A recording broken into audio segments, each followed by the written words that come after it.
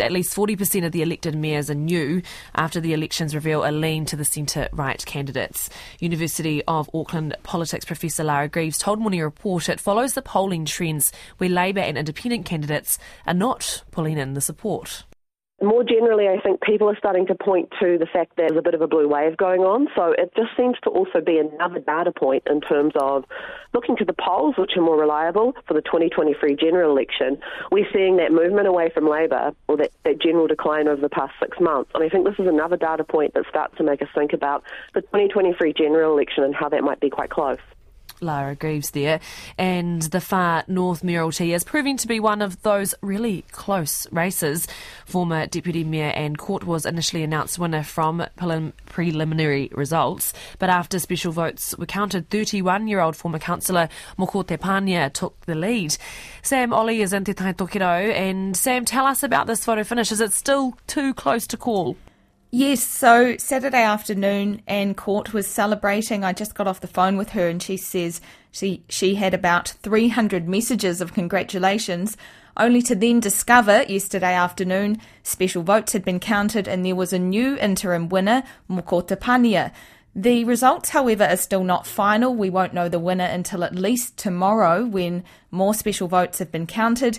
And even then, Anne Court says she'd consider asking for a recount. She understands on Saturday she was in the lead by about 200 votes, and then Sunday she was behind 200. Moko Te Pānia has declined to comment until final numbers are in. And what do these two candidates stand for? Tell us a bit about their backgrounds. Yes, they're two very different people. Mr. Te Pānia has just had one term as councillor. He's in his early 30s and he has Te Rarawa and Ngāti Kahu ki Whangaroa Whakapapa, and he's been more left-leaning and has been a game changer in terms of representation too. He's been really vocal at Council Hui, ensuring, for example, that council consultation has included hapu. And Anne Court comes from a really different background, both culturally being Pākehā and in her political career. She was first elected into local government nearly 30 years ago, and she's been a strong opponent of Three Waters. Her campaign has largely centred around roading improvements. And what are they saying about the result? You touched on it there, but I mean, look, how tight is this? How much is in between them?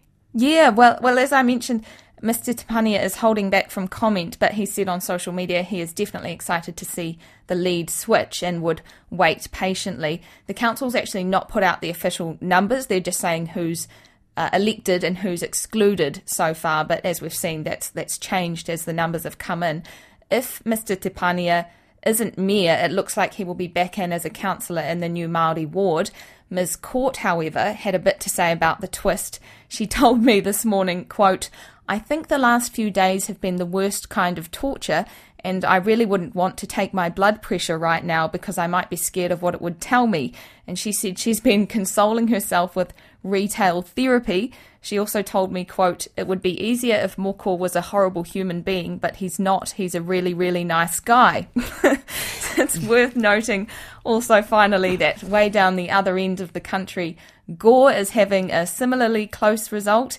Ben Bell had a narrow 13-vote lead over long-time Mayor Tracy Hicks in preliminary results.